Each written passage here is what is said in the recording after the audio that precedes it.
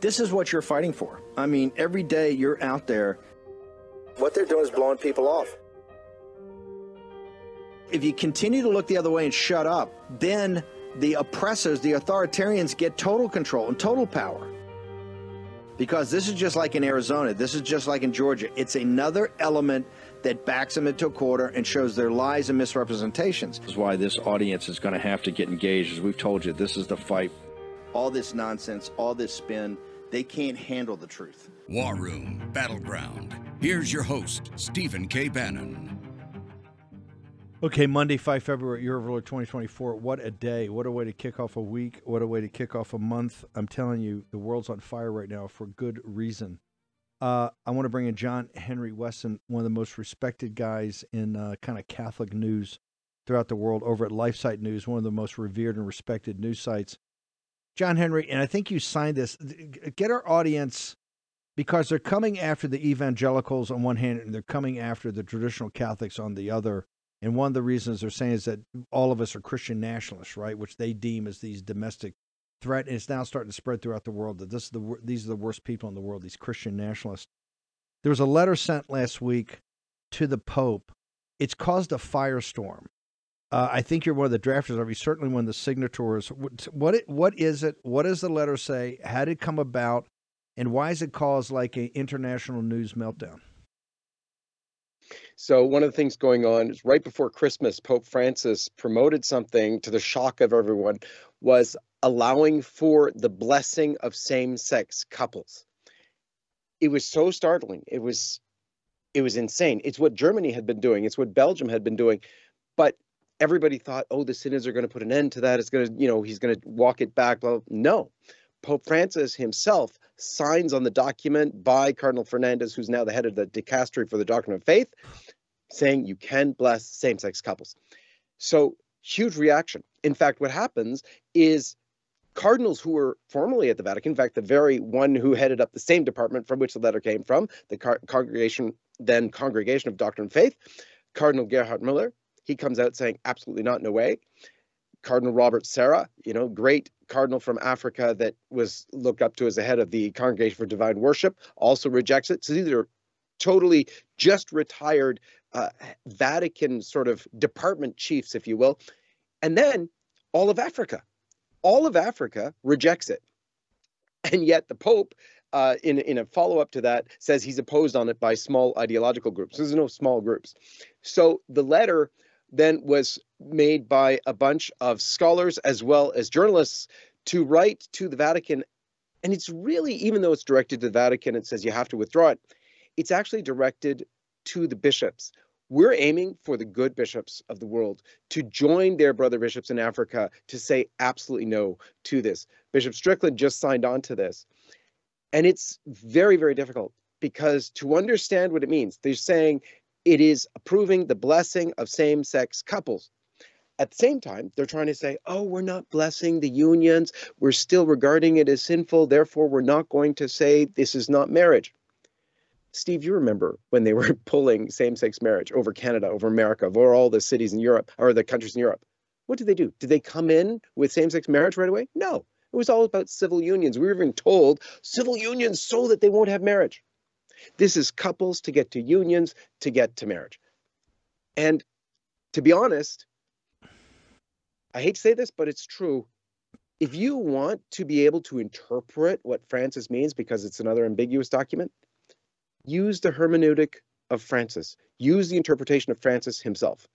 A few years ago, there was a big controversy because Francis was approving of same-sex civil unions. He did it in a book. He did it in a movie. Oh, it was grave controversy. People were trying to say, oh, he didn't mean that. He didn't mean it. Yet the words are there. He's on video saying it. When he appoints cardinals, who does he appoint? All the pro-homosexualist cardinals in America. Gregory, Supich, Tobin, and it just keeps on going. And which priest does he work with most in America? And by the way, on the cardinals, he gets rid of Cardinal Burke and appoints Supich and company. But then, which priest does he work with most? Father Frank Pavone? No, he gets canceled.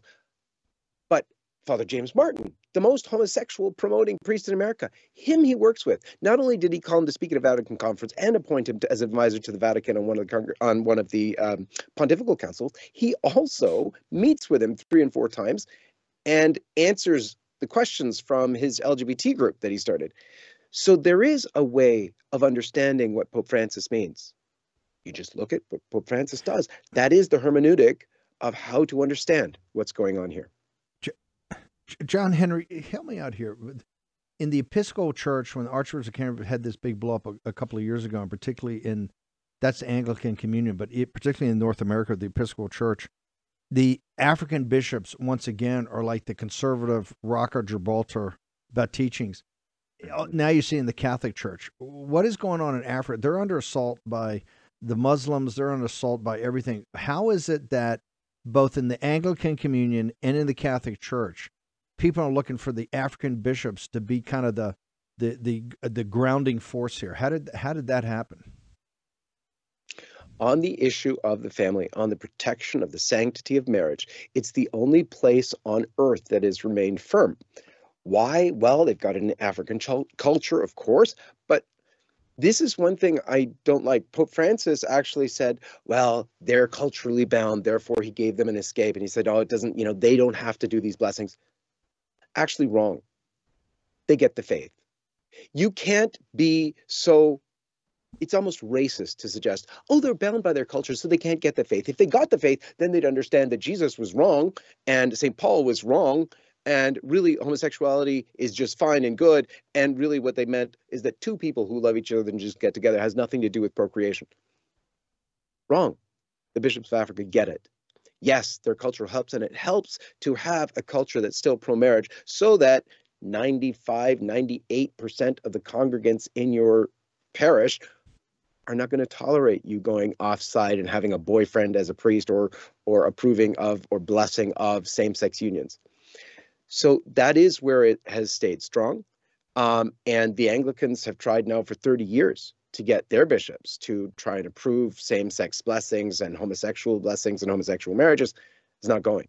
And it's not going to work either with the Catholic bishops. It was interesting, too. It was actually January of last year, the Pope suggested that the African bishops need to convert in the area of these anti-sodomy laws and rules that they have in Africa. They're not doing it, though. John Henry, traditional Catholics, obviously the FBI, you've had the roll-up of people praying at abortion centers. You had the kicking down the doors of traditional Catholics. You had the FBI memo that the Latin Mass groups, it was about the parish my parents helped start back in the late 70s for the Tridentine service. They're breeding ground for domestic terrorists. Is this the opening salvo, you think, on a broader discussion within the church about the direction of the church that actually could lead to a schism? I would hope that this would be about a broader discussion in the church. The schism will be, and it's almost going on now, but it's not by traditional Catholics. Who's going into schism is Pope Francis himself, because he's teaching a different doctrine. Remember what the scriptures say about the teaching of the church. Paul writes, St. Paul, even if I or an angel from heaven were to come and preach a different gospel, let him be anathema. And that's the difficulty. We have 6 documents, official documents in the church right now that seem to be heretical. You had scholars, bishops, all appeal to Pope Francis, please, please, please, don't do this. Don't go down here. Don't do the Pachamama. Don't do the all religions are equal dance that he's been doing. Yet no one seems to have been able to get to him. It's also because there's not a strong, united voice. The best of bishops say, well, we have to try and interpret it in a way that they have to do mental gymnastics to do that. And yet it's very clear. If you look at Francis, at his example, his hermeneutic, if you will, the whole wide world understands what this is. That's why you have, Newsweek, everybody praising Francis for this great move. And yet all the bishops, the good bishops in America and elsewhere who are trying not to say anything are saying, nope, nothing to see here. It's still all Catholic teaching. It's just fine. Yet It says, the document says, it's about the blessing of same-sex couples. And then what does that mean? Well, it's pretty obvious when you look at Francis what he means. John Henry Weston, where can people follow you? This is an exploding story with global implications and massive implications in the United States, because many of the leaders of this are from this country. Where do people go to follow this? Direct to lifesitenews.com, lifesitenews.com, because we're actually banned. We're banned twice from YouTube so far, from Twitter for a long time till Elon took over, and also largely on Facebook and even Google. Google won't show you it. So go direct to lifesitenews.com, about 20 to 30 stories a day, every single day. An incredible site. I go there first thing in the morning every day. John Henry Weston, thank you so much for your leadership, your great journalism. Great to be with you, Steve. Thank you so much. God bless you. Thanks. Let's go to Rome and our own Ben Harnwell. Ben, first, this is where you and I started off our journey together about these types of topics. Give me your perspective before we get into the more mundane Ukraine, war, farmers. We'll go from the sublime to the less sublime. Good afternoon, Steve. Yeah, well, look, I don't like saying what I'm going to have to say now, because I don't want to scandalize our great evangelical brethren who watch this show, because I don't like washing the Catholic Church's dirty laundry, right, in public. But the truth is this: the Catholic Church has been what is called the Catholic Church. Many people say it's not actually the true Church of Jesus Christ, founded by Christ. What is considered to be popularly the Catholic Church has been the institution, that is to say, has been knelt down since the mid-60s and the Second Vatican Council. This is the sordid truth. For the last basically 6 decades, we Catholics have had a make it up as you go along religion. And it's been happening year by year, decade by decade. And this is now just the end product of this. But if you are basically, without going into inside baseball here, but if you are a Novus Ordo Catholic, this is what you signed up for, right, folks? If you are just an ordinary standard, you go to mass, your regular parish mass on Sunday, this is exactly what you signed up for. If you accept unquestioningly all of the popes at the Catholic Church since 1958, since Pope Pius XII, have proposed as popes, and they've been changing the post, but they've been basically boiling the water with the frogs in it for the last 60 years, then you're going to end up with this situation. And as John Henry said, even if, quoting St. Paul, even if you had an angel of light with a new gospel, this is, Francis is not even dressed up as an angel of light, right? Often I get people commenting on my Getter feed saying, he's a wolf in sheep's clothing. I have the same response. I've had the same response for 3 years since I've been on Getter. He's not a wolf in sheep's clothing. He's a wolf in wolf's clothing. He's exactly right. He's exactly what there are no subtleties here. He's a globalist, possibly, I think, atheist, a man who deeply hates the traditional Catholic faith. Only probably the only thing he hates more than the traditional Catholic faith are traditional Catholics. There's no pretense that he sees his job as safeguarding the unchanging faith as it's come down to us from the apostles. He's been trying to change it every single moment. And look at who his allies are, Steve. They're just the global. They are our sociopathic overlords, the globalists. In fact, on Getter, I call him the honorary chaplain of the new world order, because that's what he sees his role as. It's certainly not as the successor of St. Peter. I don't recognize him as Pope. But if you do, perhaps it's a moment to take a quiet reflection and say, look, this is not what I had signed up for. It's not what my family has signed up for. I want to be a fervent, believing Catholic, believing the Catholic Christian faith. And then look around. There's a whole wealth of information out there on the internet, right? The answers are pretty much there if you have the courage to follow them. And then in prayer and in discernment, try and work out the path forward.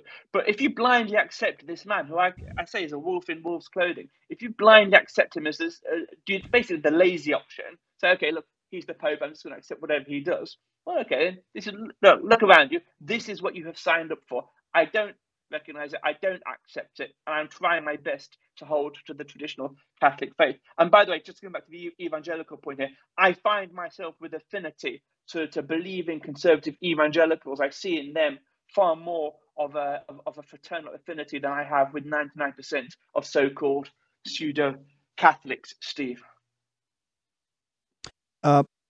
Before we pivot to another topic, you said you don't accept him as your pope. What do we have an option? Well, this is really the question for perhaps a Saturday afternoon deep dive. Look, formally, I can't tell you because I don't have any position of authority here in the Catholic Church to offer pastoral guidance. I tell you what, I have not accepted him as Pope definitively since he said that 3 years ago, he said that Jesus Christ in his earthly life wasn't divine. That is just, that's not even, it's not even heresy, right? Because all branches of Christians believe in the divinity of Jesus Christ. That is the most essential, fundamental point of being a Christian, that you believe that Jesus Christ is God. This man who calls himself Pope, is recognized as Pope, doesn't believe it. And he justified it. He said that the fact that Jesus in the Garden of Gethsemane prayed to the Father that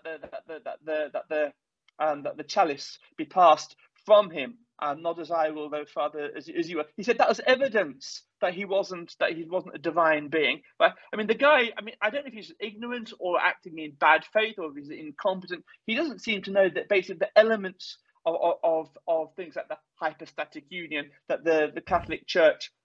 This is before the Reformation, so I say the Catholic Church when there was only one church. The Catholic Church worked these things out in sort of the 3rd, 4th, 5th centuries, and what we have now is basically the product of those ecumenical councils. He's ignorant. I don't know. I don't know. As I say, I don't know if he's just incompetent, if he's acting in bad faith. I think he's acting in bad faith.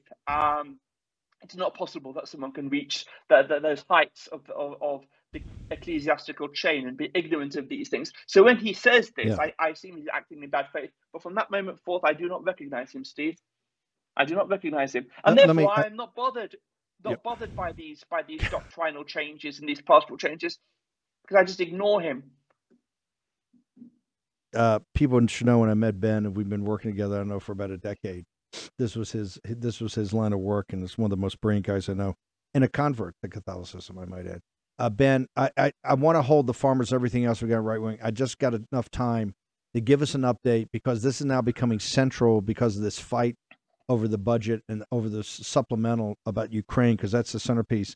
Just get our audience up to date on what I call the soft military coup. Zelensky now over the weekend has changed it that he might get rid of a whole slew of senior officials to try to cover the bad news that his military chief is revered. Victoria Nuland looked like she went over to kind of salvage things. What's an update? Well, Steve, there is no update. This is the great astonishing thing here, that this CNN led the world's media towards the close of last week, scooping their special sources, which had assured them that CNN, that is, the Ukrainians had assured CNN that Zelensky would be gone by Friday, and he's not gone. So I don't trust those. Look, there's basically no update on this. We were promised from an hour by hour that this was all in motion, and this is, I think, the astonishing thing, that everything has been frozen. And I think this shows a tremendous weakness. The longer this goes on unresolved, it shows President Zelensky and a weaker position. Even, for example, Newsweek. I'll just read out this headline here because I think it's perfectly illustrative. Zelensky in a bind over top commander's future. That's really the situation now that the world's media is starting to pick up on, that what was supposed to be a power move on behalf of Zelensky to assert his authority is just an astonishing display of weakness. Now, talking about the press, the Washington Post, look, Steve, when this thing broke, you might remember I came on, it was live, 11 p.m. Rome time. I came on the show, with this latest news that there's something going on in Ukraine.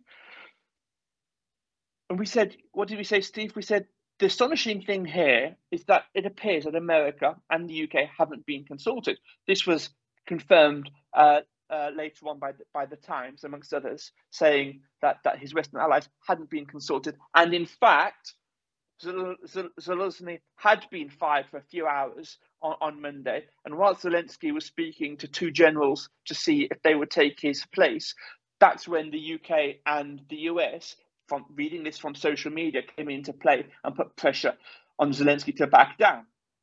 Okay. Now, so we said, what did we say on the War Room, Steve? What was our hot take on the War Room? We said that this is very damaging for President Biden, who's supposed to be a stalwart ally of this regime, not even to have been consulted. Those words, Steve, and we were the only organization, I think, to make that particular observation, that insight must have stung, because the Washington Post over the weekend came out with this astonishing article saying, no.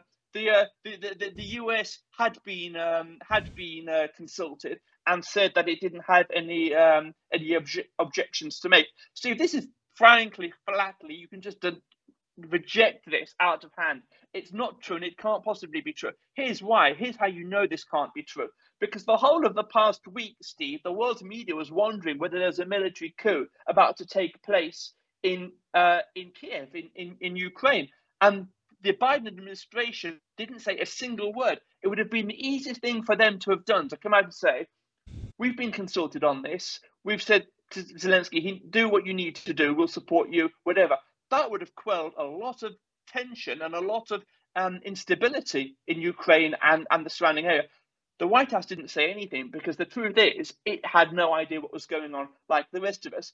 That's why Victoria Nuland flew on her emergency visit to Kiev. That was, you can see, Steve, you pointed out at the time how hastily that supposed press conference had been thrown together. That's basically the embassy picks up the phone and says she's landing in half an hour, get everything ready. That's how much preparation they had. That's because the State Department did not know what was going on. So when the Washington Post comes out and cites an administration source saying no, the US was consulted, that shows how seriously they take us. The very opposite is the truth.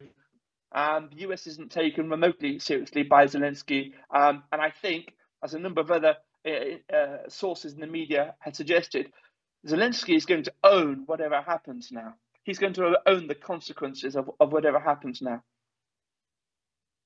You have two things. Number one, the military chief, they put the burden on him on the 500,000 new recruits. They can't fight. There's no spring offensive unless they restock this army, because they've taken such huge casualties on essentially defending, what they've got. The really spring offensive is just throwing bodies into a charnel house for nothing.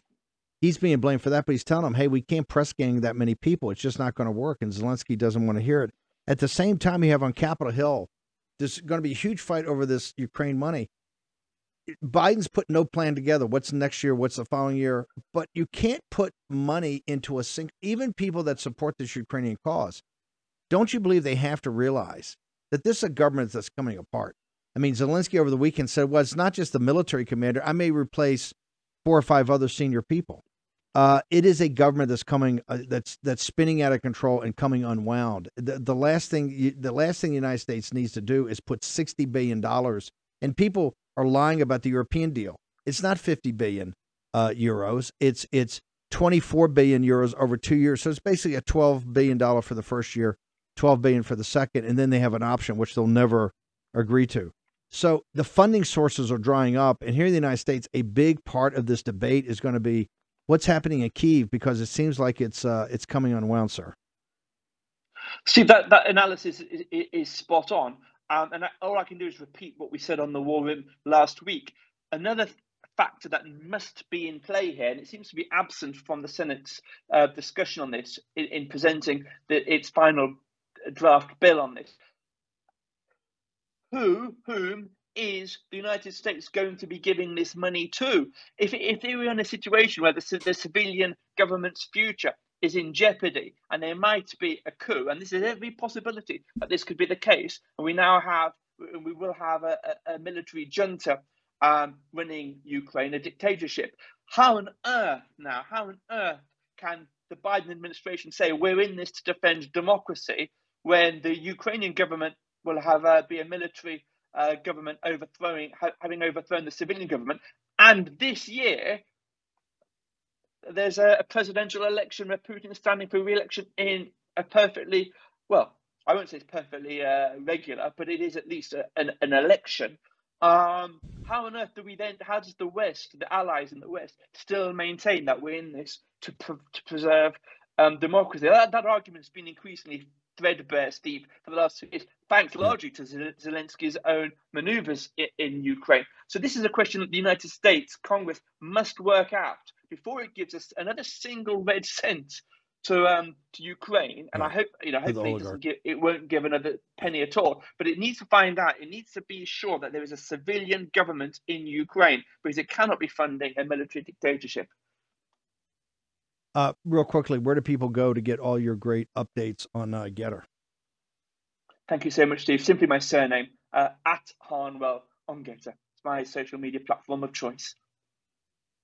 Incredible what you're doing over there. Thank you so much, sir. Appreciate it. Thank you so much, Ben's Steve. dead spot on. Remember, go to Getter, and it's a free app. Download it. I'm putting stuff up there all the time. The entire staff or everybody, the producers, Grace, Mo, everybody's putting out stuff nonstop. So go download Getter. It's a social media platform of choice of the War Room. Also, you see the chaos that's coming at Capitol Hill. We've talked about all day today. That turbulence is only going to get into capital markets even more. This is why you need to think about a hedge against times of turbulence, both financial, geopolitical, and cultural. What you should do is go to birchgold.com/Bannon right now. Talk to Philip Patrick and the team. Have them walk you through why for 5,000 years of man's recorded history, gold has been a hedge for tough times. Because tough times are ahead of us. You know that, I know that, and quite frankly, the bad guys know that. birchgold.com/Bannon. Talk to Philip Patrick and the team about precious metals, how it can protect your family and yourself. birchgold.com. Short break. Back in a moment.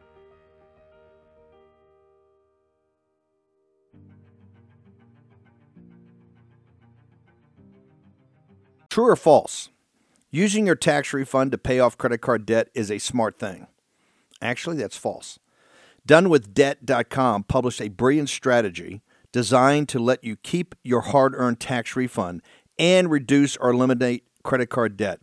Most Americans owe thousands in credit card debt. In fact, Daily Mail's got a story that 56 million Americans carry credit card debt, and that debt will take years to pay off, if you pay it off at all. Done with Debt found that filing bankruptcy is usually not the answer, and taking out loans to pay off credit cards usually increases the debt.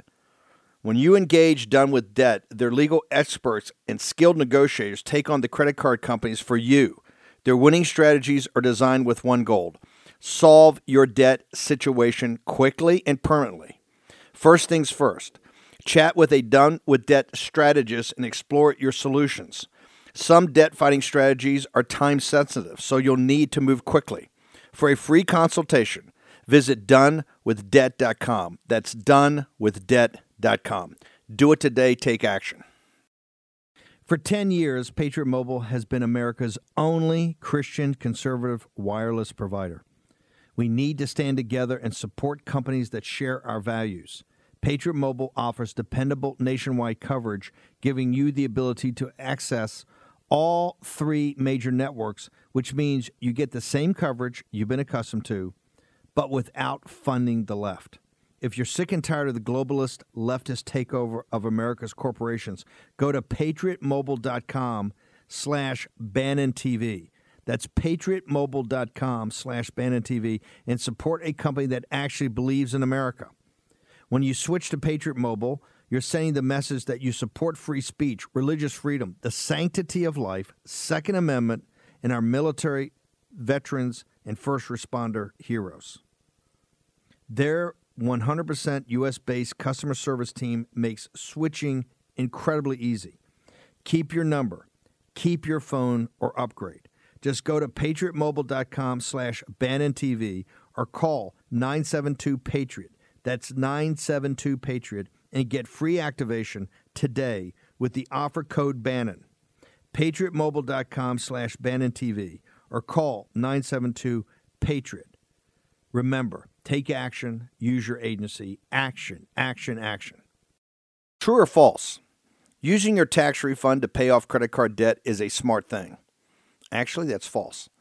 DoneWithDebt.com published a brilliant strategy designed to let you keep your hard-earned tax refund and reduce or eliminate credit card debt. Most Americans owe thousands in credit card debt. In fact, Daily Mail's got a story that 56 million Americans carry credit card debt, and that debt will take years to pay off, if you pay it off at all. Done with Debt found that filing bankruptcy is usually not the answer, and taking out loans to pay off credit cards usually increases the debt. When you engage Done with Debt, their legal experts and skilled negotiators take on the credit card companies for you. Their winning strategies are designed with one goal: solve your debt situation quickly and permanently. First things first, chat with a Done with Debt strategist and explore your solutions. Some debt fighting strategies are time sensitive, so you'll need to move quickly. For a free consultation, visit donewithdebt.com. That's donewithdebt.com. Do it today. Take action. Senator, we try to understand the feedback and how people feel about the services. We can improve. Wait a minute. Your own study says that you make life worse for 1 in 3 teenage girls. For years, you've been coming in public and testifying under oath that there's absolutely no link. Your product is wonderful. The science is nascent, full speed ahead, while internally, you know full well your product is a disaster for teenagers. My question is, who did you fire for this? Senator, we study all of this because it's important and we want to improve our services. Well, you just told me a second ago you studied it, that there was no linkage. Fire. Senator, this is why we're building all Who did you fire? Tools. Senator, I don't think that's... Who did you fire? I'm not going to answer that. Because you didn't fire anybody, right? You didn't take any significant action. It's appropriate. Hey everyone. Today I'm bringing Meta's 2 AI research efforts closer together to support our long-term goals of building general intelligence, open sourcing it responsibly, and making it available and useful to everyone in all of our daily lives. People are also going to need new devices for AI, and this brings together AI and the metaverse. Because over time, I think a lot of us are going to talk to AIs frequently throughout the day. And I think a lot of us are going to do that using glasses, because glasses are the ideal form factor for letting an AI see what you see and hear what you hear, so it's always available to help out. I am live streaming from my Meta Ray-Ban glasses. This is a first for us, so this should be fun. So these are the Meta smart glasses, Meta Stories, Facebook glasses, I suppose. And they capture video, they capture cameras. So it's really cool. You don't have to bring out your phone. Will dons Apple Vision Pro. When you put on Apple Vision Pro, what you see is your space and everything in it. Oh, wow. Another way, a physical digital hybrid form of computing. So that the type of inputs that you put into the hardware, which are either self-contained virtual reality headsets, augmented reality goggles, or your phone, or new types of wearables, these all have input from your environment that is necessary to calibrate the devices, and you have body-based data that you give back to the devices. So it makes it feel real to your body and your cognition in a way that flat screen computing just doesn't. Okay, welcome. Joe Allen joins us, our editor for all things transhumanism. Joe, you were at CES. You kind of saw the products of the future, what they were pushing. Next thing you know, we have this really monumental hearing that didn't get enough attention, I think, from the leaders of all the social media companies that got ripped apart by the Senate, at least in the questioning. Now you've got everything. People are coming out. The Facebook, the day after that hearing, he announced a dividend was going to be paid. His net worth, personal wealth, increased $28 billion. Plus, he gave himself a $700 million, almost $1 billion dividend payment.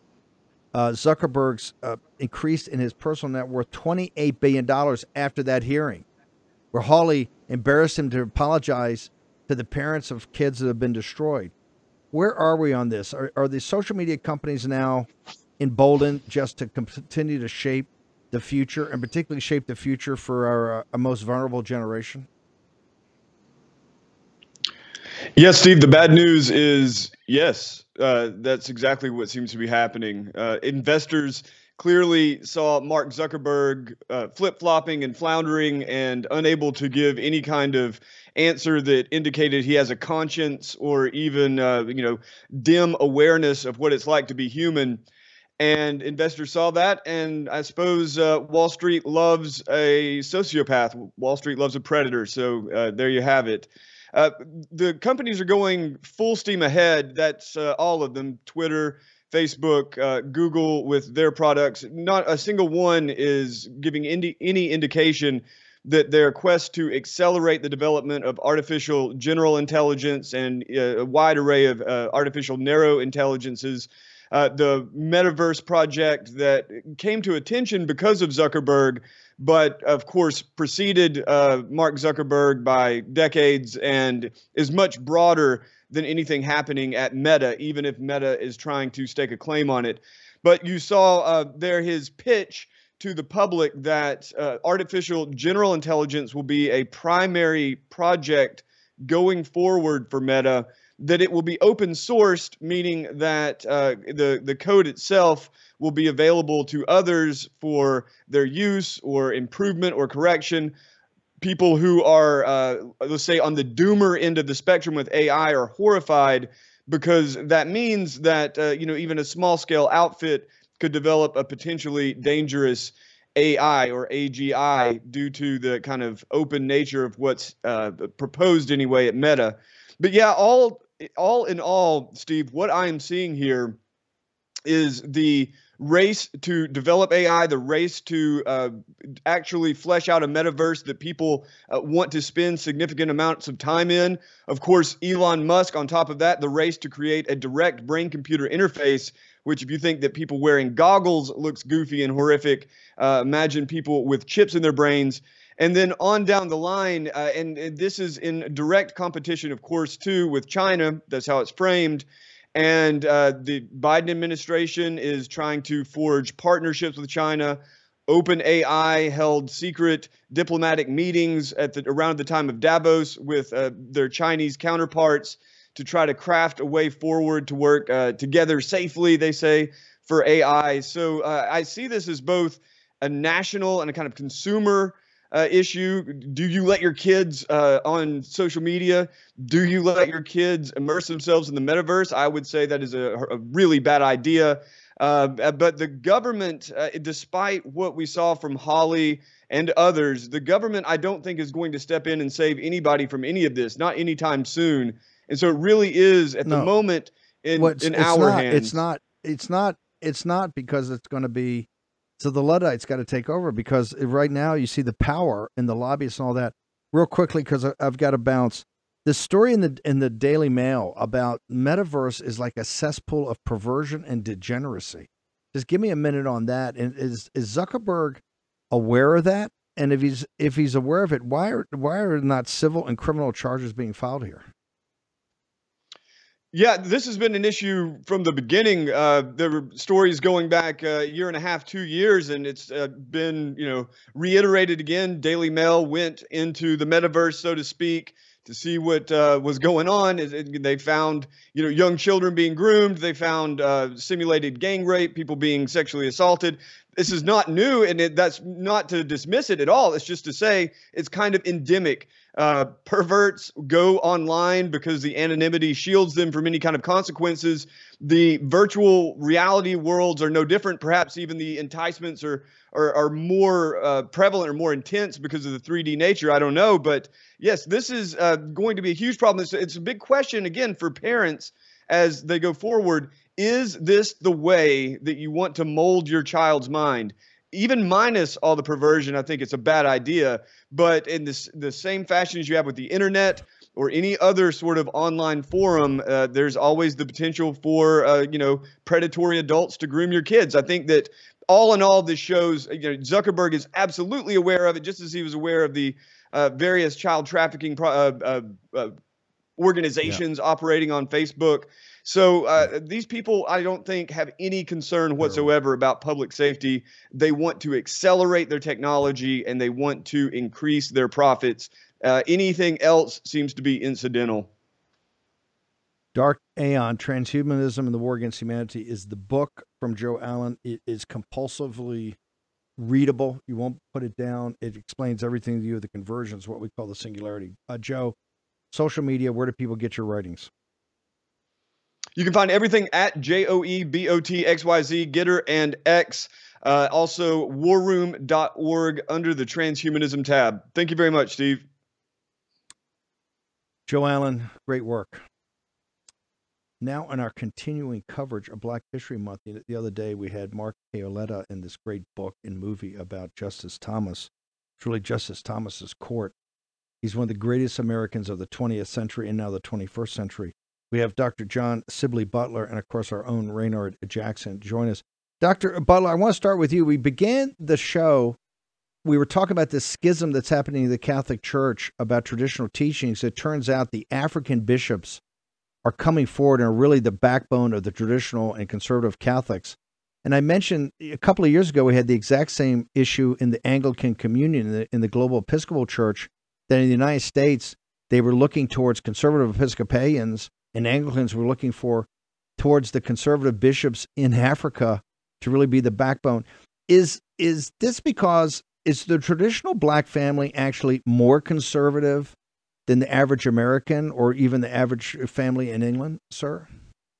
I think you're exactly right. So if you look at my book, if I could say that, Entrepreneurship and Self-Help Among Black Americans, and look at the importance of religion.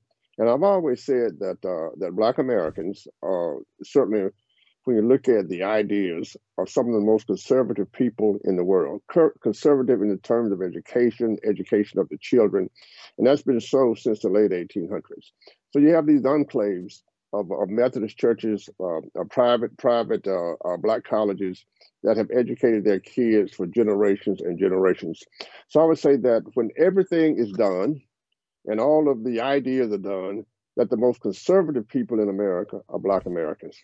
When it comes to that portion that looks at the relationship between religion and future generations, that portion that looks at the relationship between religion, entrepreneurship, and future generations. That is no doubt, that is what my work has shown over the years.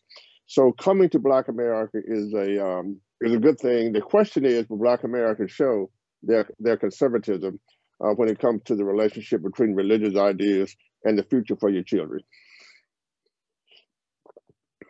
Dr.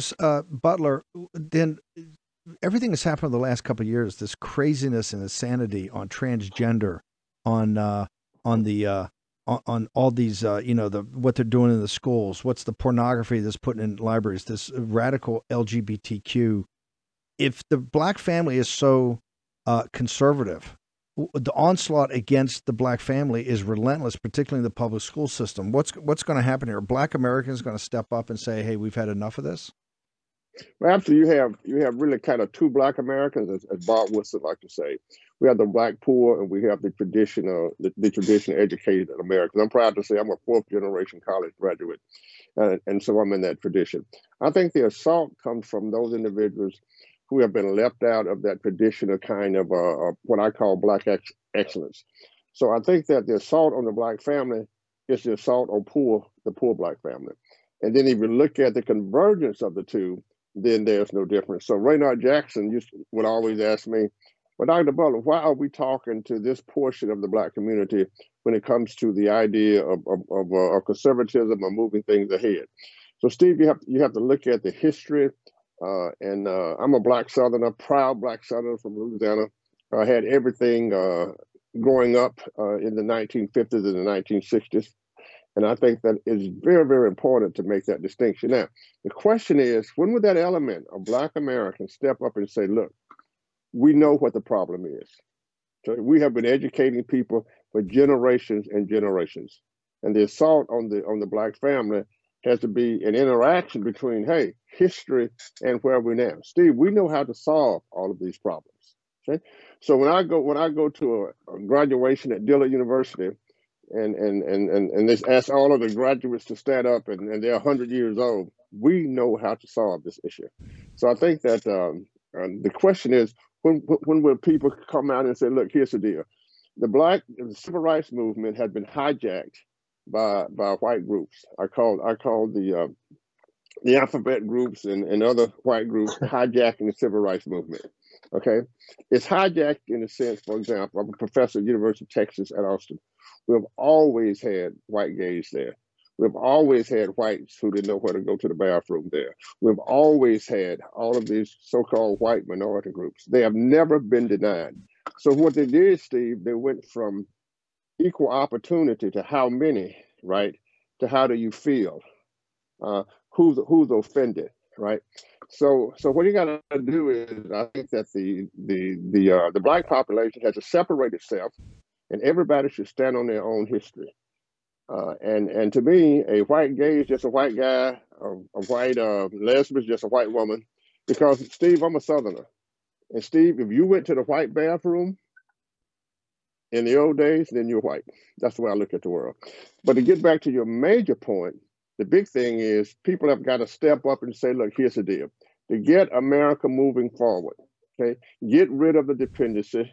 Go back to Raynard Jackson, what Bob Woodson has been talking about in myself, in entrepreneurship and self-help among Black America, and understand that the solutions going forward has already been done by the Black population. There's nothing new.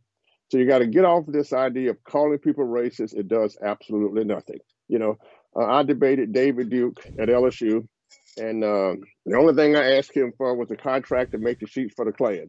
Now, I don't want you hurting me, but I want the contract to make the sheets for the Klan. I don't care what you think. This is America. I did not go to Vietnam to get a Bronze Star for combat and valor for somebody to tell me how I can think and what I can do. Okay. So going forward, I'm saying is that the solutions are already there. Yes. Let me ask you, I want to talk about DEI. You know, my daughter's a West Point grad with the 101st Airborne. She's very disturbed what's going on. Her beloved Army. I know you were a combat helicopter pilot in Vietnam. This DEI that's in the military, it's been one of the great institutions for the advancement of patriotic Black Americans. Do you see a crisis in the military right now and among other institutions where they're actually losing contact with conservative Blacks about what should happen? Well, DEI is a problem anywhere. I wrote an article in the Dallas Morning News entitled "How DEI is Killing Black Professors Like Me." John Butler, Dallas Morning News. And Steve, here's the deal. The purpose of the military is to defend the country. Even when you go back historically, we fought World War, the Civil War with ex-slaves. We fought World War I with Italian immigrants, right? And all of the equality stuff is a byproduct of defending the country. You do not go into the military and adopt this stuff that we have in the civilian stuff called DEI, which there's no really definition of. Now, if the definition of is for you to like everybody, well, you know, if you play golf, you're my friend. If you play guitar, you're my friend. You know, and if you like to solve problems, you're my friend. But the military itself has got to maintain its traditional role of defending America. And the great thing about the military is this: everybody who has a job, as I did a book with Charles Mostas, All That We Can Be. That was the best book for the Washington Post. I mean, and so thing about the military, if you have a job in the military, you've been trained. If you're a cook, you've been to cooking school. If you're a helicopter guy, you've been to helicopter school, right? And if you look at all of that and you say, what's the military for? It is to defend the country, right? And the thing about the military is that the social integration should take care of all of the DEI. And I was on the chopper, not flying the chopper, by the way. So I think it's important for us to understand this going forward. We have to understand that the purpose of the military is to defend the country and not to solve all of the social ills. Solving the social ills is a byproduct of defending the country. Blacks fought in the Civil War as a byproduct to defend the country, and they got paid. World War II, they got paid. So my point is that we cannot let the military go down this DEI road, right, where there's no definition of it, except you get weaker. You need a strong military, a kick butt military. If you mess with me, I'm coming after you. And we should not be spending time. This is not equal opportunity. DEI is different. It's, oh, are you offended by the way I act? You got to get rid of all of that and have strong people in the military. And I think the all-volunteer force has done a great job with what it has. But the world is coming up, as Charles Boskus, my professor at Northwestern, would say, we have to have a very, very strong military, and DEI does not get us there. Back in the day, Steve, let me just say this real fast. Yes, Back sir. in the day, we were doing equal opportunity and race relations, and we went to the Army and said, well, we're going to have all of these classes. We went to the Marine Corps, and the general said, this is what we do. We take a black soldier and a white soldier and put them and let them low crawl underneath barbed wire for a mile. When they come out, they love each other. So the point is, if you do the things that the military has always done, then you don't need all of the stuff. Yeah. Dr. Butler, where do people get your books? Where do they get your writings? What's the website, social media, all of it? Well, you can do the Amazon. Is John Sibley Butler. I've got lots of books, and the ones that's prevalent here is Entrepreneurship and Self-Help Among Black Americans, a reconstruction of race and economics. And I compare entrepreneur groups with Black Americans, argue that Black Americans, Southern Blacks did a great job in creating their own institutions and those kind of things. And the other one is All That We Can Be with Charles Boskus, about the military stuff that I've talked about. Then I have one on technology transfer, if you want to go to the technology route, because I'm considered one of the founders of Austin, Texas in the tech field. So we did a great job with Austin, Texas, Steve. And it's good to talk to you again. We talked earlier about bringing manufacturing back to America. I was a professor in China, but we talked earlier about that before. Yeah. Fantastic. Dr. Butler, honored to have you on here. Raynor Jackson, thank you for setting it up. This is a whole series we're going to be doing in the month of February, talking to Black entrepreneurs, historians, all of it for our commemoration of Black History Month. Okay, Lou Dobbs follows us next. We're back here at 10 a.m. tomorrow morning, Eastern Standard Time. It's going to be on fire about the impeachment of Mayorkas, this bill that's going to destroy America, the Invasion Authorization Bill, the RNC, all of it. Tomorrow morning, 10 a.m. in the War Room.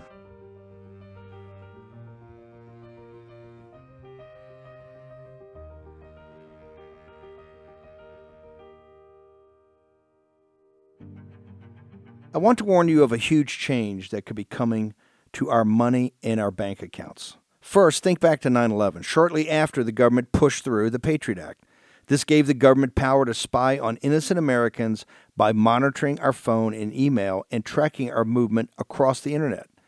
Now, Jim Rickards, editor of the independent financial newsletter Strategic Intelligence and New York Times bestselling author, is warning about a coming event that could elevate this governmental surveillance to a terrifying new level. In fact, some of the guests I've had on the War Room believe that the government will soon expand their powers to track our every move. If we say the wrong things on social media, donate to the wrong causes, buy firearms, or even vote MAGA, the government may be able to shut us out of our bank accounts. I can't say for sure if this will happen, but it's an interesting and dire warning. Fortunately, Jim Rickards, an American patriot and friend of mine, has made it his mission to educate us on what he believes is coming and how to protect yourself from the possibility of programmable money. Watch Jim's warning video now before it's censored like I've been in the past. Go to rickardswarroom.com. That's rickardswarroom.com now to see the video. If you want to take care of your heart and those you care about, please go to warroomhealth.com. That's warroomhealth.com. All one word, warroomhealth.com. Use the code WARROOM at checkout to save 67% of your first shipment. That's code WARROOM at checkout to save 67%. And do it again. WarRoom Health, all one word, warroomhealth.com. Go there today. If you're going to be part of the posse, you need a strong heart. You need a lion's heart. How we're going to do that is with Salty. Go there, do it today. Check it out.